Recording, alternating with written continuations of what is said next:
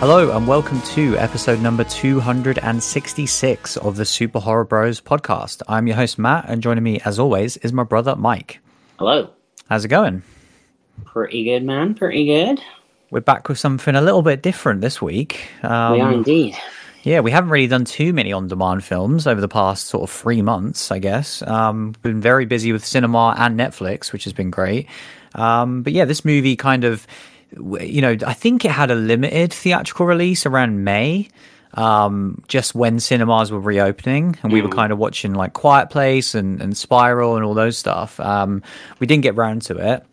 But it was one that was kind of a trailer, really grabbed us. We like these types of movies, these quote unquote screen life movies. Screen life. I always forget the name, what people call them. Yeah, I had to look it up this week. Nice. But Profile, we will be talking about this week shortly. But first, the news, as always. And there's only 1.5 news stories this week, pretty quiet. We'll get to the half a story because we'll get to that. But first, the actual news story. I'm not really sure if either of us will have much to say about this one. It's to do with the Lost Boys, obviously as a franchise. So basically, the CW, the channel, have been trying to get a TV series off the ground for a little while. To kind of no avail. And obviously that's been like the new hip thing, I guess, of the last 5 years, is kind of taking these classic IPs and turning them into horror series. Obviously it's been done so many times at this point, and mostly to good effects. Even the ones I haven't seen, like Hannibal, I know people really love. Even The Exorcist was quite popular for a while. Obviously, we loved Ash vs. Evil Dead. We're now on the precipice of Chucky very soon. So that would have been interesting. But no, that's not happening. And the Hollywood Reporter have said in the last week that Warner Bros. Are developing a new movie of the Lost Boys. And kind of, I think the most interestingly is that we have a couple of names here attached to the cast. And they're not names that you'd, initially kind of know, but they are people that we've seen in stuff. So the first name is Noah Jupe, who is basically the son in A Quiet Place, and its sequel. Right, yeah. Is it Marcus? Yeah. I think is his name in the films. So he's attached, and also Jaden Martell, who has been in a whole bunch of stuff, but kind of most notably was Bill Denbrough, young Bill in It, and obviously parts of Chapter 2. And I think he was in Knives Out. He's been in quite a few stuff actually. So yeah, two guys that have obviously been in incredibly successful horror movies over the last couple of years. Pretty young. I think Jaden's 18 right now and Noah is 16. And so yeah, they are kind of attached to lead the cast. Other than that, there really isn't much to go off here. It's apparently going to be set in modern day, but that hasn't been confirmed. And it's also not confirmed what this is. Obviously, this is very, very early on. But whether or not this is a sequel, whether this is canon, there's so many different ways they could go with it. These could be the descendants of people in the original movie. Obviously, the original movie is about a pair of brothers that kind of move into the new town. So I would assume that if this is kind of a more traditional remake, then they would just be the brothers.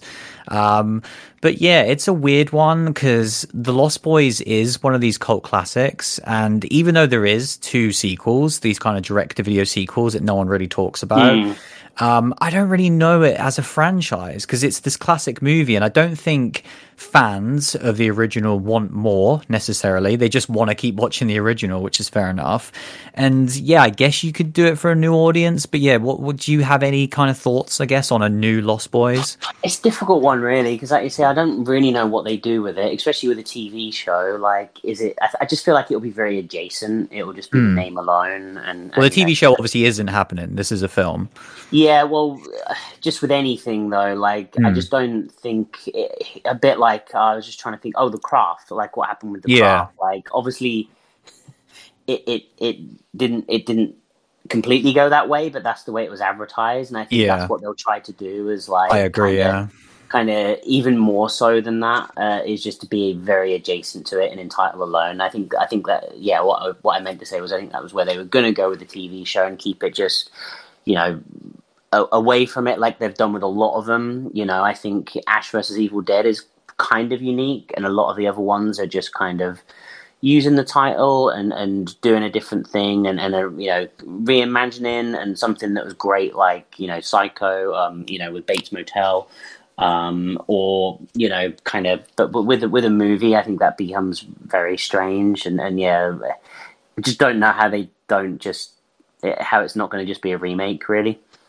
I don't know what you could do other than that. You can't release a movie that's called Lost Boys 2.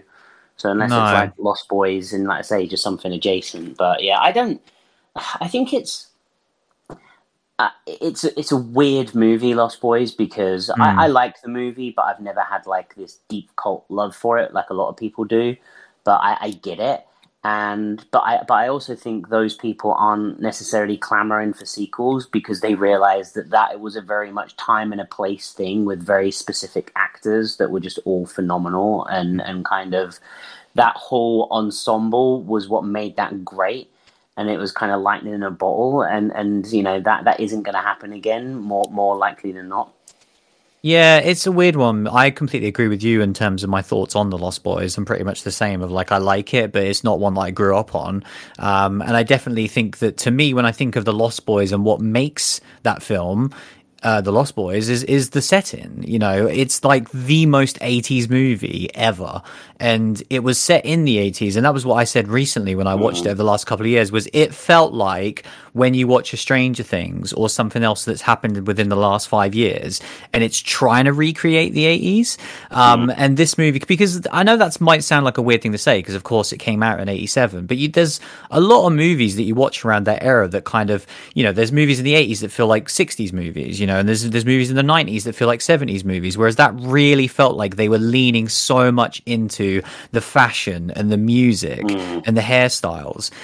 So to do it, if you're not going to do it in the 80s, which I don't want either, but to set it in modern day, it kind of just takes away the soul of it anyway. So yeah, this is super early. Obviously the two kind of people they've got for the cast are fantastic. And especially have proven themselves within horror franchises, and they're great. I do think they're a bit young from kind of what I would expect from a new Lost Boys movie. Yeah.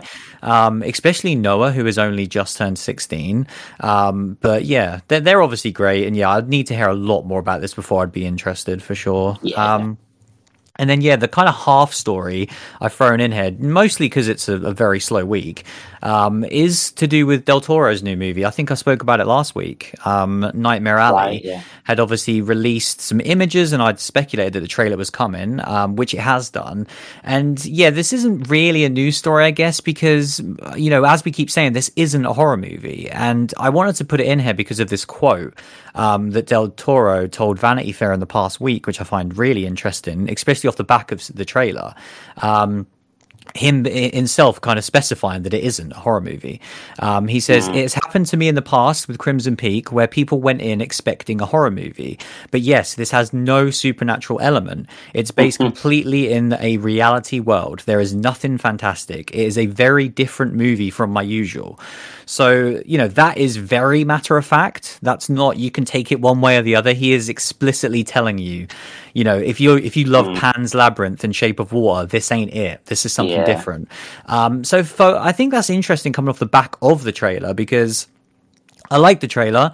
It's what I want from a trailer. It's 90 seconds, which I think is the sweet spot. It's only one character, which is Willem Dafoe, kind of talking over the trailer, so you don't get a sense of scenes or anything like that, or spoilers. But it's a weird one because it's this carnival setting, and it's telling the story of Bradley Cooper, who's the lead. And the whole premise and setup and the tagline of the movie is man or beast. And it's kind of showing him, and he's starting to slowly go crazy, it seems like, and being drawn in with some, there's someone who gets attacked, and there's like, they're running across the corridor and they're leaving all this bloody mess behind. And it's, the trailer is, in my eyes, a horror trailer, or at least a thriller trailer. And it looks like it's building towards some sort of reveal with Bradley Cooper. Like, I was getting very much Jekyll and Hyde vibes from it, where he becomes something that he can't control. But yeah, off the back of these comments from Del Toro, he's very much going the other way. So either he's completely trolling us, which is not out of the realm of possibility, You know, especially with, he's so known for his amazing creature design.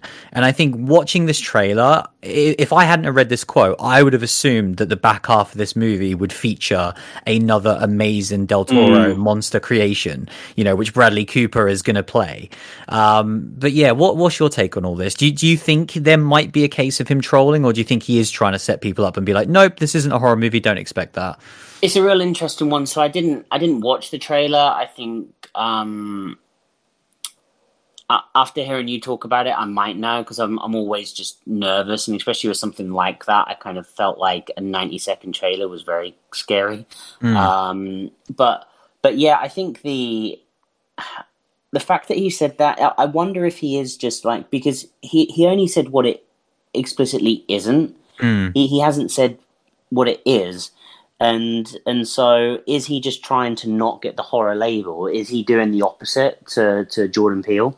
Yeah. Kind of, you know, Jordan went like hell for leather that this is a horror movie when Us came out, and he didn't necessarily need to. Like, he could have, you know, having now seen Us is a horror movie, but you could easily have tried not to get that label if you really felt that would market the movie better. I personally don't agree with that, but that could have been done. And I wonder if they're just looking at it and thinking, do you know what? Like, if we say it's not a horror movie, but, you know, it's a thriller where there's lots of murders and stuff, like, you know, it's kind of, I don't know. It's a strange one, but it is disappointing that, you know, him saying that, you know, either way, unless it's an absolute troll, which I think is unlikely, then I think it's disappointing, because it's disappointing if he's not doing a horror movie, and it's disappointing if he feels like he can't put a horror label on something that is.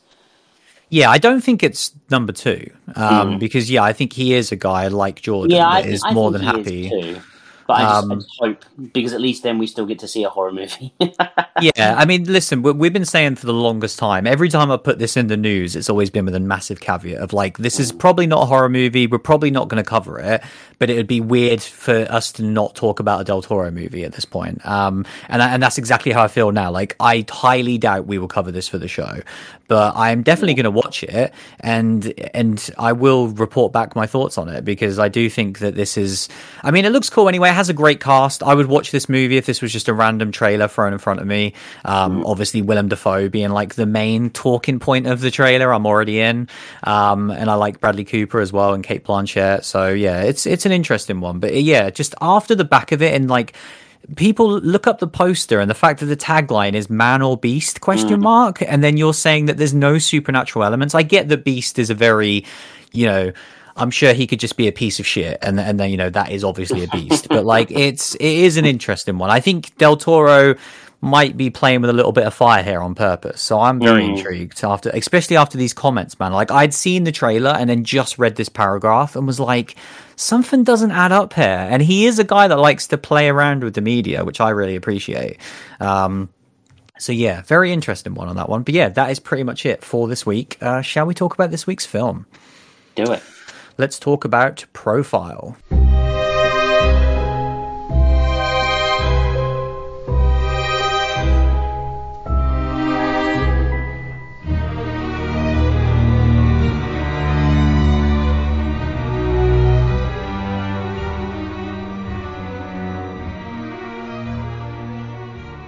So yeah, I mean, this one obviously had, like we said, a small theatrical release. Very small. It just threw me because I have the Wikipedia open, and it says 2018 film Profile. Of course. Which, yeah, apparently it had its world premiere in 2018 at a Berlin International Film Festival, and then disappeared off the face of the earth. Obviously, COVID would have added to that in some capacity, but yeah, February 2018, that's a good 2 years before COVID. So I don't know what that's all about. But regardless, it was a trailer that we were both very intrigued by, which I guess is the only place to really start, really, because that's kind of the setup of the movie. So why was this so intriguing to us? Well, like you say, we have come off the back of a couple of these movies that we've really liked in the past, kind of Unfriended Dark Web being kind of like a big one of those. Yeah, that's incredible. I guess kind of Spree, you know, that's pretty much that as well. Yeah. And yeah, like a few like that, and I think kind of this format of these modern horror movies that kind of you know, are all played out through a screen. I think they are really interesting, and I think there's a lot that can be explored with them. So when we saw this one, I think as well, just the concept and the idea is very kind of modern and kind of now as well. Where our lead character Amy is this aspiring journalist, and she's kind of trying to. There's been a kind of high profile case of an English girl being kind of sucked into the Islamic world, I guess, and kind of being kind of converted, and then going off and kind of fighting causes, and she wants to kind of infiltrate that kind of gang, kind of you know, and get a story on kind of these people that are recruiting these English girls that are vulnerable, and kind of, you know, turning them into you know, terrorists. And so we kind of join Amy in her journey for that, where she is in the opening seconds of this movie. It's called Profile because she's basically making this fake Facebook profile of her, you know, of the character she's going to play. And we kind of see that whole journey of her kind of creating the profile, kind of turning it into this kind of, you know, she is now a recent kind of, what did she call herself? Recently converted into. That's it. Recently converted into, you know, and so we see her kind of creating this profile, kind of creating all these links, and then finally kind of having a guy reach out from her, and it kind of escalates from there. And the trailer itself, I haven't rewatched the trailer. Have you rewatched the trailer? No. Because I feel like the trailer might have shown like a lot of what happens at the end of this movie. But yeah, it you know, obviously things start to go tense, and you know, as she goes down that rabbit hole of kind of, you know, it starts off as a chat, then she has to go on screen, and kind of how she has to make herself look on screen, and we kind of go through her whole journey of trying to trick these terrorists into kind of, you know, believing that the ISIS kind of recruiter can pull her in and kind of, you know, get her on board. And so yeah, I think it's a really interesting premise. I think it's one that kind of is, like I say, quite apt for this. I think you know, with these kind of sorts of movies, I think just because you've got a computer screen and the movie's played for a computer screen, it doesn't mean that works. And I think with Unfriended Dark Web, you know, that story cannot be told as well if it's not told in the medium that it's done. And I think this is exactly the same. Spree was the same, you know, and I think, like, don't just make a ghost movie because ghost movies are popular. Like, you need, and with these, you have to have this, you know, the screen has to be a character in the movie and an important storytelling mechanism. And I think they executed that well in this movie. I do think during this movie, I do start to see the cracks in these, where, like, I'm like, maybe we do though, and we probably do. Like, just how she literally lives everything through that screen. You know, every phone call, every conversation is all video chat, and kind of, you know, if she's not on Skype, she's on FaceTime, or she's doing something else. And I'm just like, I guess it's the fact that she's using the one screen for everything, whereas like most people are using multiple screens, and it's probably just seeing her tethered to this one kind of device that's not a phone is a bit strange. But you know, other than that, I think that they kind of nailed the storytelling mechanism being a character in this movie. And yeah, so kind of as soon as Amy has got her kind of profile fully set up, is it what's his name? Belial? Yeah. Yeah, kind of ISIS fighter, kind of. He is basically trying to get to Syria straight away. Yeah, it escalates super quickly, like on screen, Yeah. for such a long or relatively long movie, because it's like she literally just creates this really fake account with like this fake image and basically and then starts maybe sharing, do like 10 posts. Yeah, she just starts sharing a few posts from like ISIS, and then immediately he's messaging like, "Hey, what's your name?" Blah blah blah. And I was kind of like, okay, that's a bit convenient. But like you say, you kind of those are the moments that you let slide just to let the kind of story progress quicker. Yeah, definitely. And also, I guess like with that sort of thing, these recruiters are probably out there trying their luck a lot, and will probably send 10 messages. And it definitely makes more sense when you've seen the whole film. Yeah, but yeah, I guess like going into my thoughts on this one, I think it's a strange one to do for the podcast. It feels very strange to be talking about it because I think it's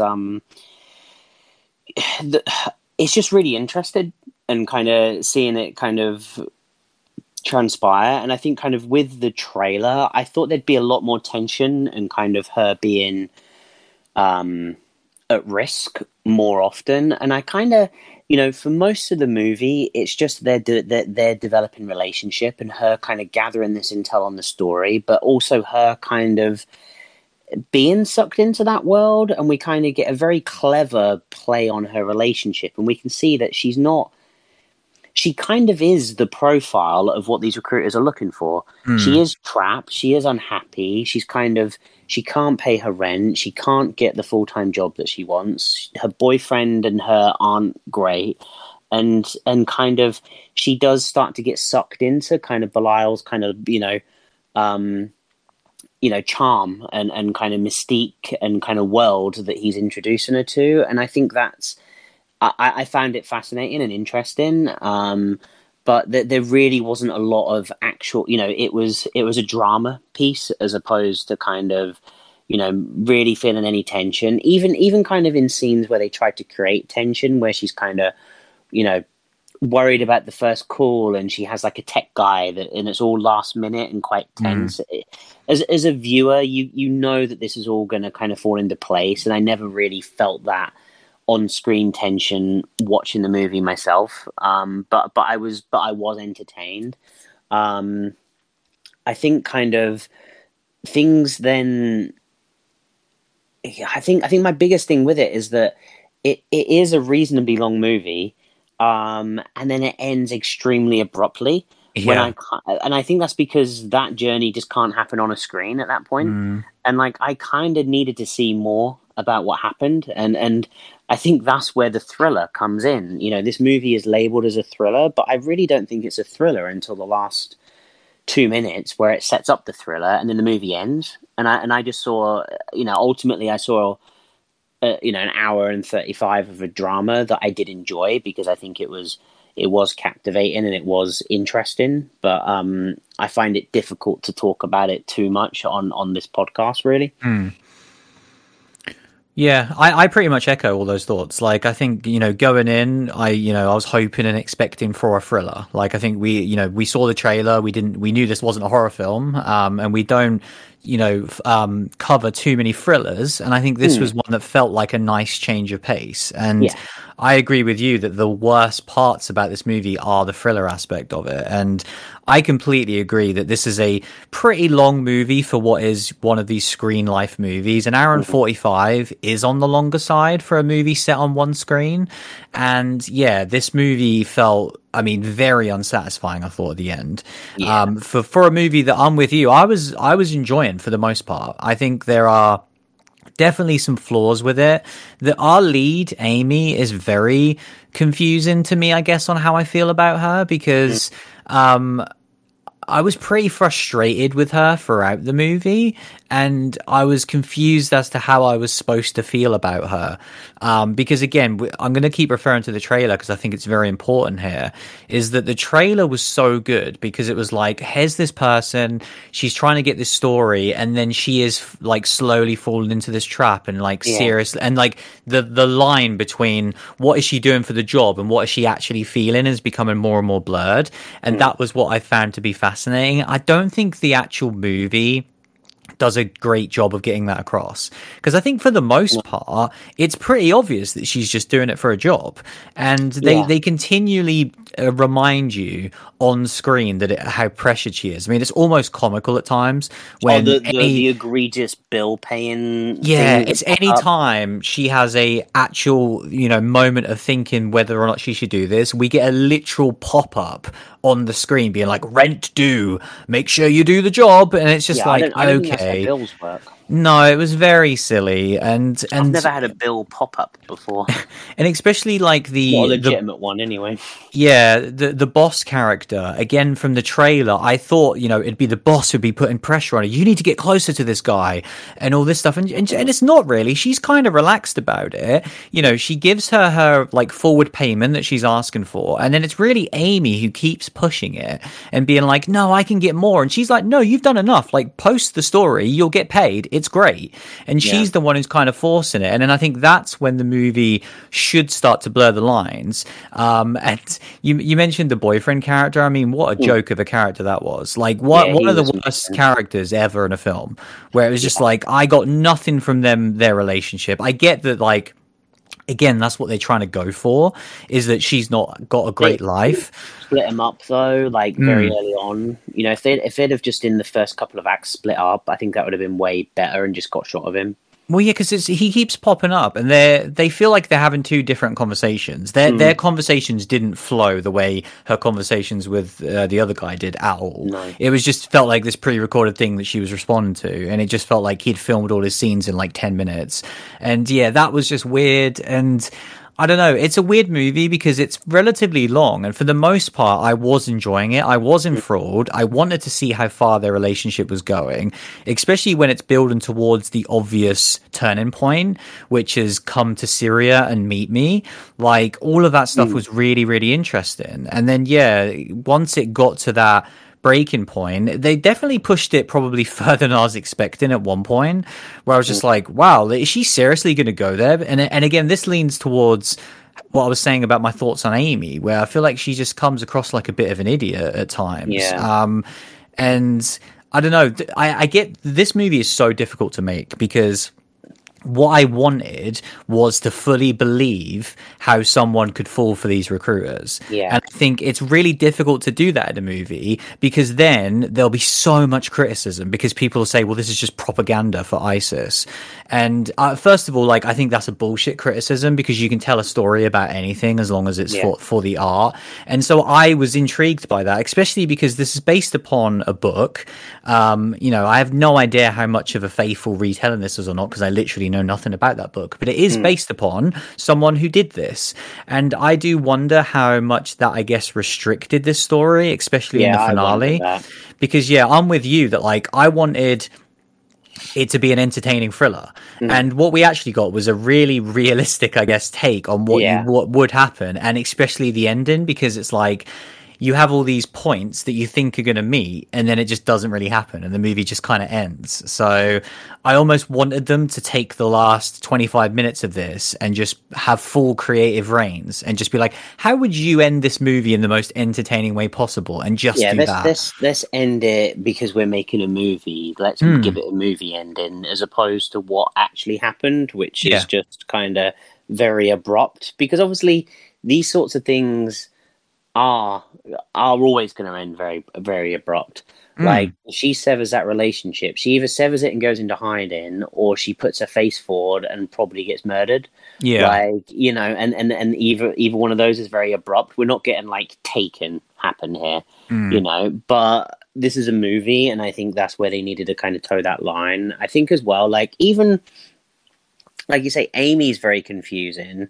But I think, like, Belial is as well, like how he is kind of, putting so much time and effort into her when it really doesn't, then when we get to, like, the final act, feel like that is his MO at all. Yeah. Like, if he's really, like, putting that much time and effort into, like, this all the time, I mean, he's basically just, like, prostitute for them, which I guess that's what he effectively is, but it's just like he's not doing anything else. Yeah. Like it's I very agree. I strange. completely agree with that. But when the movie does want to show its cards, Hmm. it doesn't really make sense. I think it would have It made more been. sense when it was actually genuine, if that makes sense. Yeah, and like if this had have actually became like, it wouldn't have been great for a horror movie, but if this did become a little bit of like a love tale where, have these two actually created a connection and, in his attempt to recruit someone and her attempt to exploit him, have they actually built a relationship? I think that would have even been a bit interesting. Whereas ultimately, yeah, he clearly has no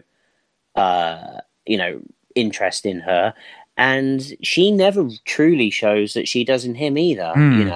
And so that's the bit that I find weird. I mean, when I did look up like the trivia and stuff on this movie, this was shot in 9 days apparently, which is kind of outrageous. Yeah. And I mean, you can kind of see why, because there's not exactly a lot of places they could film this in one building and a little bit of exterior, but still, like, that's pretty crazy.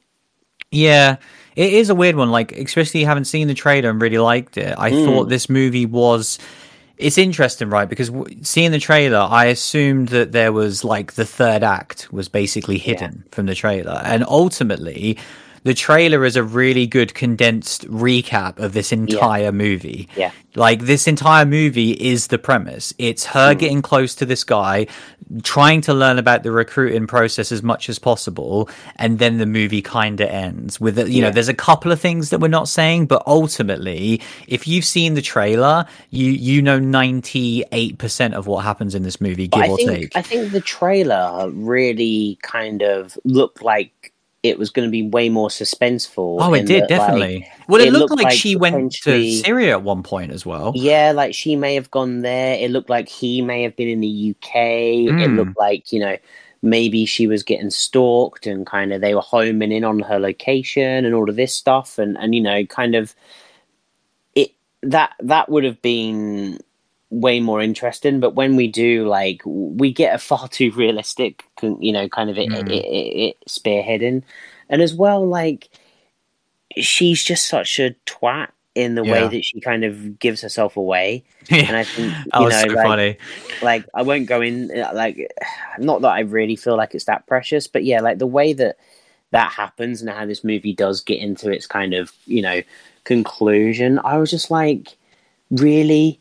You're gonna, like, I guess in this heat of the moment when you're panicking, but it just kind of irked me. And I think, and it's funny because, again, when I was reading some trivia, that's put on as a goof, that apparently, like, the person obviously didn't pick up on it. Well, they picked up on it and then didn't pick up on the fact the movie had referenced it. So the thing is, like, oh, this movie has a massive goof that the ticket was used in that scene, in the way it was, and I'm like, no, that's the point. Yeah. That's not a goof. Like, it was correct and it was fine. I just don't necessarily agree with it. And yeah, I thought that was quite funny. But yes, it's an interesting, like I say, a premise more than anything, and I really feel like they could have given it a better execution.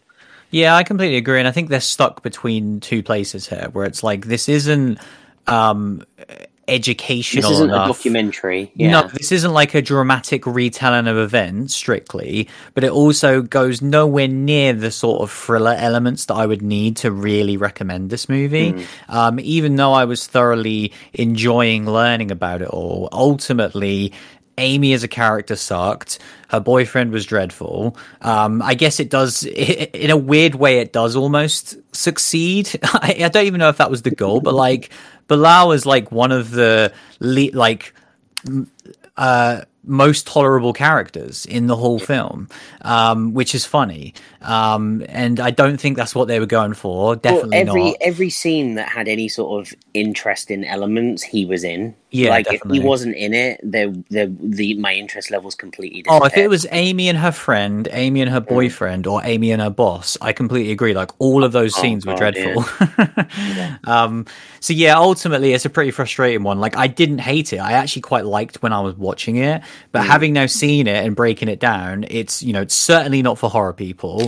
And I can't recommend this as a thriller because there's no real thrilling moments. It's just, it's actually disappointing the more I think about it, because I do think this premise is incredible, and is definitely worthy of being the dramatic setup to either a great thriller or a great horror movie. I do think it leans better towards being a thriller.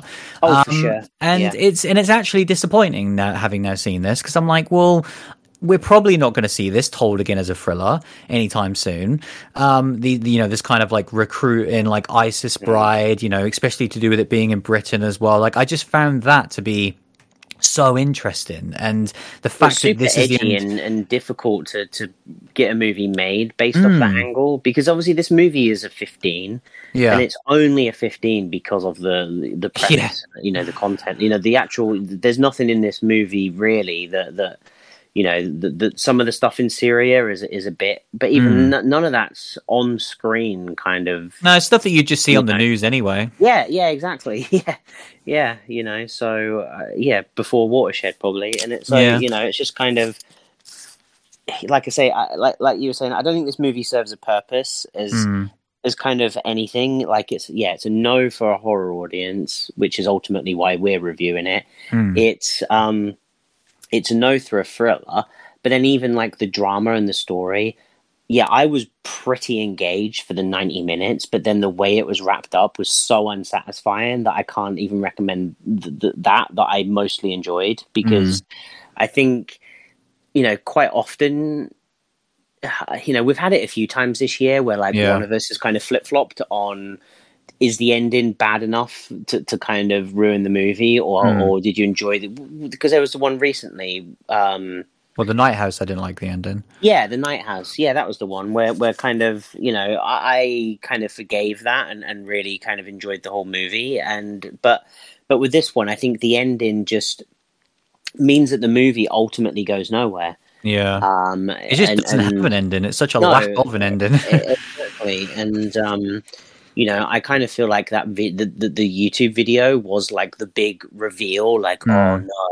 And I thought that was cool, but we needed to see the ramifications of like what was going to happen next. And it just more questions than answers. And so, ultimately I left the movie very frustrated with the movie and frustrated that it wasn't a thriller. Yeah. It's like almost my thoughts when I ended was, I guess I've now got to read like the synopsis of the book, because I really want to actually know what happened at the end. And so that is like about as unsatisfying as you could make of an ending, is the movie doesn't end. And so I'm having to go out of my way, if I'm still intrigued enough, to really be like, so how much of this is based upon reality and what really happened? Because I was invested at a point, even though I have massive problems with like Amy as a character. I do really, the whole back and forth between the two, and I just wish that it had been more about that, because like I say, the trailer portrayed that. The trailer was, to me anyway, trying to have an actual open-minded, realistic look on why these things actually happen.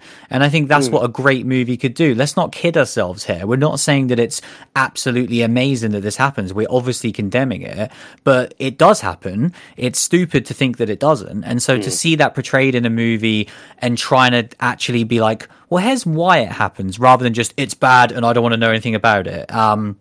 And so that's where it was really disappointing to me, because I don't think I've actually learned anything from this movie.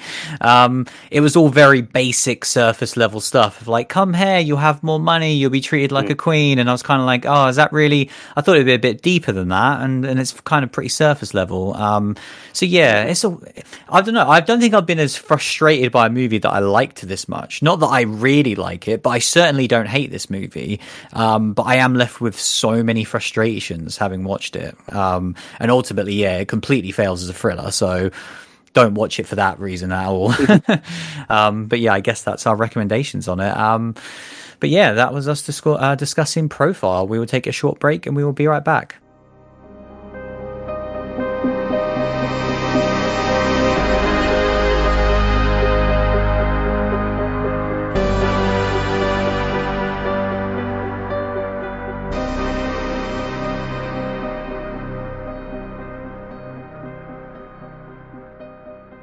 So yeah, we did have a little bit of listener feedback actually this week. Of course, if you want to get in touch with us, our email and Twitter links are always in the description. But yeah, I just wanted to read this one from Sean because he'd sent us his review of *Malignant* over the last week, which was awesome, and he absolutely loved the movie as much as we did, which was great to read through. But he also had some comments after listening to the show. He said, "I'm so glad you enjoyed *Malignant* as much as I did. I was smiling through the entire review as I was listening to the podcast. Yes, it is a movie worth championing by what I would categorize as true horror fans. I, for one, enthusiastically do so now and in the future. Thank you, James Wan. It is a movie that is difficult to not think about. Gabriel will pop up in my thoughts from time to time. You have to love it. How he managed to capture the horror genre's imagination again. This movie, financially successful or not, will be a film that will be talked about for years to come." And yeah, it was great to read that. I'm really glad that you enjoyed listening to our show. And yeah, it's kind of what we were echoing, really, wasn't it? Of just like, this is one of those movies that I loved watching it. I love talking about it. And I'm going to continue to want to give this gift to people that want to accept it going forward. Yeah, I mean, I absolutely love talking about this movie. I can't get enough of it. I think, you know, a new villain being created that I just can't, you know, get out of my head as well is awesome. And then the fact that this movie is just so crazy to exist, and yeah, I really want to see it again. I've already been looking for a 4K version, and it doesn't seem to exist in the UK right now. I can see like there's a Blu-ray. Yeah, even that is a bit shady on when it's coming out. So just I'm hoping that like when we get closer, I know that Zavi have got like a steelbook that they've announced. Is there a release date or anything? I can't remember on that one, but again, it was just regular Blu-ray, so we'll see. I'm hoping with the dates, like we should get it before end of year, shouldn't we? Cause, yeah, we have to, man. Yeah, it's desperately one that I need to see again. Yeah, I completely agree. He is just so iconic to me already. He's one of those things that like I want to see action figures of Gabriel. Like he just looks that cool. But yeah. Awesome movie that, is going to stay with us for a very long time. And yeah, I'm really glad you enjoyed it as much as we did, Sean. And yeah, more people need to go and support this movie. Like if hopefully you listened to last week's show, and if you're only hearing it now, like it's about as strong of a recommendation as I think we've ever given on this podcast for a horror movie of like, you know, nothing about this movie, good, just go watch it and then thank us later. Which is awesome. But yeah, we did actually just to sort of finish us off, and then maybe we'll talk about some TV as well. We did watch another movie at the cinema in the past week. We did. And yeah, not one that we were doing a show on, but it was just a random, for some unknown reason, like our Odeon have started showing older films again, which is what they were doing obviously a lot when they sort of were opening and closing during the pandemic. And then for the last few months, it's been pretty normal, you know, in terms of big releases, because there's obviously been a lot coming out. But I don't know if that's a reflection of not being a huge amount of movies for the next 3 weeks, or ticket revenue, or whatever reason.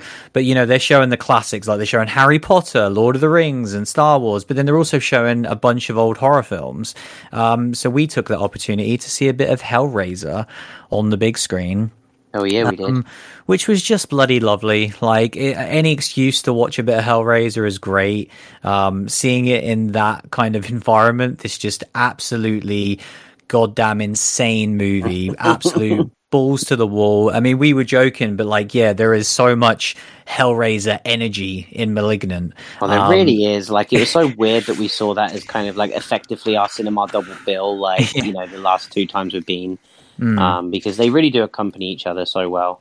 Yeah, and it's just a joy, like I say, to see a movie like this that has probably not had a huge amount of, you know, theatrical re-releases over the years, and it was a joy. I'm so glad we done it. I love this movie so much. You that, like, you know, of all the movies that kind of get theatrical releases, you know, you can kind of see like there will be opportunities to see Halloween and kind of those sorts of movies at the cinema. But Hellraiser is such an oddball. Yeah, it really is, and like every time you see it, or every time I see it, I forget how kind of just crazy it is. Like, you remember the play-by-play, but it's just how sinister it is and how kind of, you know, dark it goes instantly. Yeah, it's absolutely insane. Like, when you watch it as well, just the format of it, it feels so unique. There are so many movies that kind of that era, and I think this is why the Hellraisers of this world are the ones that I'll always love more and more as time goes on. Where I've said it before that, like, you know, I grew up on Halloween and Friday the 13th, and I do like those movies a lot, but they all start to follow the same trajectory. And I think the more I watch them personally over the years, the less engaged I feel by them.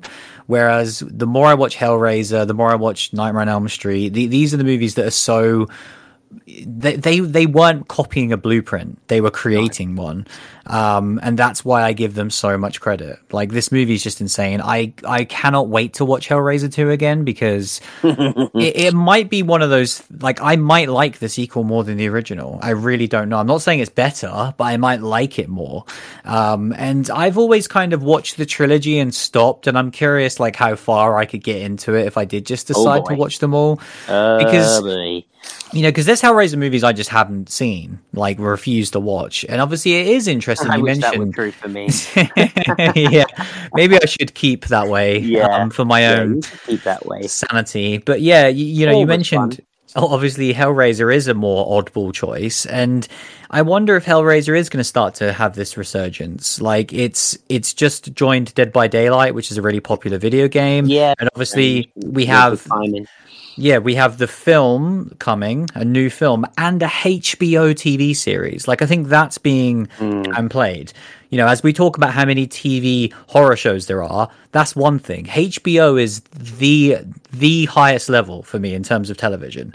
And so I think, like, if it, obviously we don't know if it's fully going to happen at this point, because, like, as we literally discussed in the news earlier, oh, there's a Lost Boys show, oh, that didn't happen, you know, oh, there's a Tremors show, that didn't happen, like, you know, the second Tremors show that was supposed to be with Kevin Bacon. Like, there's so many of these projects that don't get happened. Bloody made. Yeah, the pilot, yeah, I've seen it. It's fucking awesome. Like, it was so good. But yeah, so I hope that that's a thing, because yeah, a Hellraiser like HBO level show in terms of the crazy kind of violence and sex that they have on HBO would just be perfect for Hellraiser. We deserve like a good Hellraiser movie. That's the hell yeah. Oh yeah, is that, like, it's just been far too long, and it's a franchise that's so deserving of it. You know, because you know, like you say, I think those movies, in particular Hellraiser, you say it creates a blueprint, but it creates a blueprint that can't be copied. No. You know, Malignant does the same. Like, it's not following a blueprint, and no one else can follow that, because that movie can't exist again. Like, it is just this very unique thing, and yeah, like, I really hope that when I mean, like, when I say that, I mean, like, obviously the Hellraiser franchise could still replicate that, but I don't think you can make another movie that kind of follows that blueprint. So that's why I'm just craving for a good Hellraiser entry at this point.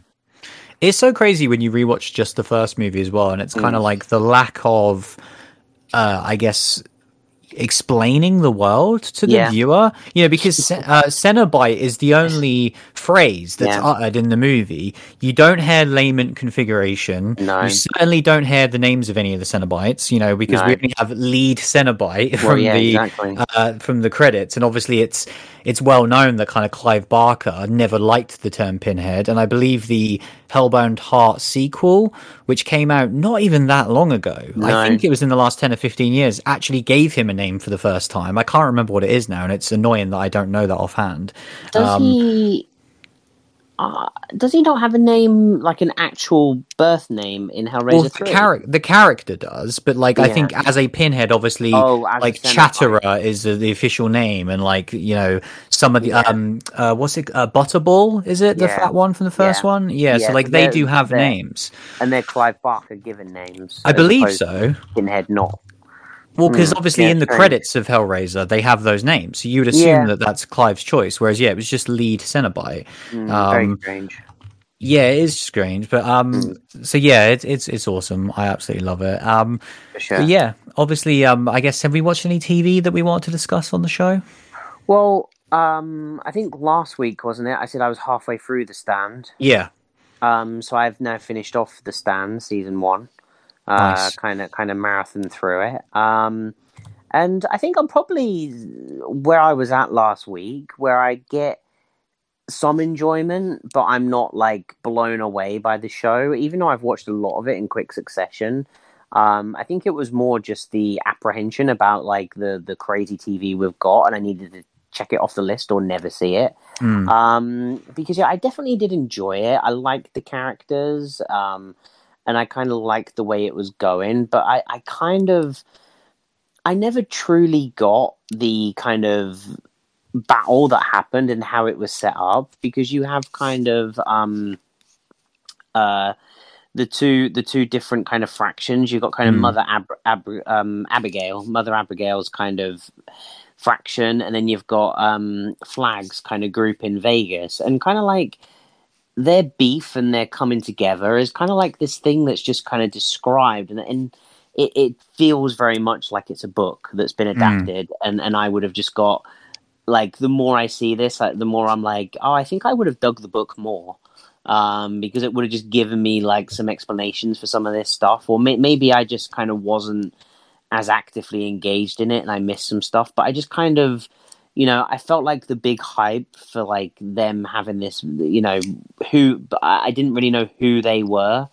But I still enjoyed it. Obviously, the penultimate episode is kind of like the traditional finale of the book, and I enjoyed, I enjoyed that quite a bit. I thought it was really, really crazy, and kind of, it felt like Rogue One, where I was just like, Jesus Christ, like, what's gonna who are we gonna have left by the end of this? Yeah, I love that. And episode. I think kind of the final episode, his kind of, epilogue to his book, I think, like, it started out, and I kind of liked it. Where we were just rejoining the characters and kind of seeing that, and like, especially with like the child, kind of that when the baby had like the cough, I was like, oh Jesus Christ, no. Like, please no. And then, like, I thought that was all really good, but then as soon as they get on their road trip and all this really, really kind of batshit crazy stuff starts to happen, it just makes me ask more questions about, like, I don't understand this world, and that's what I'd be interested in. Like, you haven't seen it. Like, did that make sense to you, or is it just batshit? What bit are you talking about? Sorry. Well, kind of when they go to that farmyard, the farmhouse, and she falls down the oh, it was so confusing. And yeah, that she's in kind of, just an excuse to get Skarsgård back on screen. Like, well, that's what I felt about the whole kind of that episode, really. Of like the second they left, and their reasoning was, oh, it's a bit noisy here. We kind of want our own peace and quiet. I was like, oh, shut up! Like, there's such a ridiculous reason for them to leave this safe haven. The end of the world. Yeah. Like, and it's like, here's all your friends, and you feel safe here, and you've got this child. Like, it just, especially for how much I loved his character, and I felt like he was always going to do what's best. And then for him to make such a stupid decision, I was like, really? So I didn't like the last episode, but I liked everything up until that. I loved the actual episode when it kind of all kicked off, and I was just along for the ride. I really liked nearly all of the characters. Yeah, the characters were by far the strongest part of the TV series. I think it was cast so well that, that's what I spoke about last week, that pretty much there isn't a single character that I dislike, and pretty much every character nails who they're trying to portray. Because obviously, like, Stu is fantastic, Franny is kind of exactly what you want her to be, and I really liked Harold and is it Nadine, I think, the two kind of defectors from that group. I Harold was fantastic, but Nadine and kind of how she kind of grew into the series as well was great. And so I really enjoyed it. But for me, the show was at its strongest in the first couple of episodes, when we were kind of getting our characters' journeys to Mother Abigail. Yeah, the Outbreak episode, when it's like the guy and Heather Graham going through the city. That was so good. Just like the way it was shot and everything. And overall, I thought this show looked amazing. Like, I can't imagine what this budget was for. Like you say, they've got A-list level actors throughout this entire season. And it's this post-apocalyptic world that looks really believable in terms of like lit city landscapes. I mean, they literally show you the whole Vegas stuff, and I think it looks better in this than it did in Army of the Dead. And Army of the Dead looked far too kind of CG, didn't it? Yeah, exactly. It does pose the question how they did this really without just wrecking Las Vegas. But yeah, I like you. I'm glad you watched it because I really liked it. It's still at this point. I'm sure I probably won't be because of how much TV is to come. But it's one of my favorite shows of the year. I thoroughly enjoyed it. Like I say, even though the last episode I could give or take, like the rest of it, I had a blast. I can't really think of like what we've seen this year that's TV, but we haven't seen much. No, it was good, but yeah, it was just good for me. Yeah, it was cool. So yeah, that's pretty much it. I did actually just look up the whole Pinhead thing because it was frustrating me. So basically, in the early drafts for the film, he was referred to as the priest. I'm not sure what he's actually referred to as in Hellbound Heart, but then obviously the nickname Pinhead stuck, and then people started calling him in that. But then yeah, Clive never liked it, and then it wasn't until way later when the sequel in 2015 was when he was actually officially dubbed the Hell Priest. So that is his official Cenobite name, according to Clive, is the Hell Priest, which is pretty awesome.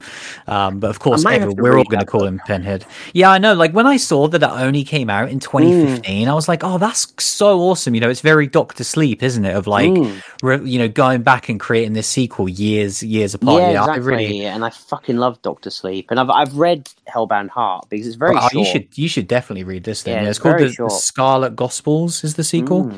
Yeah, I'm definitely going to check it out. Yeah, I want to do that as well.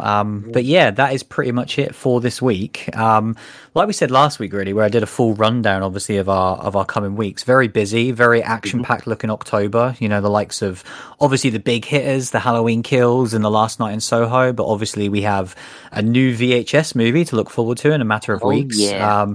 Which I really want to rewatch the VHS movie, so I should probably start that pretty soon.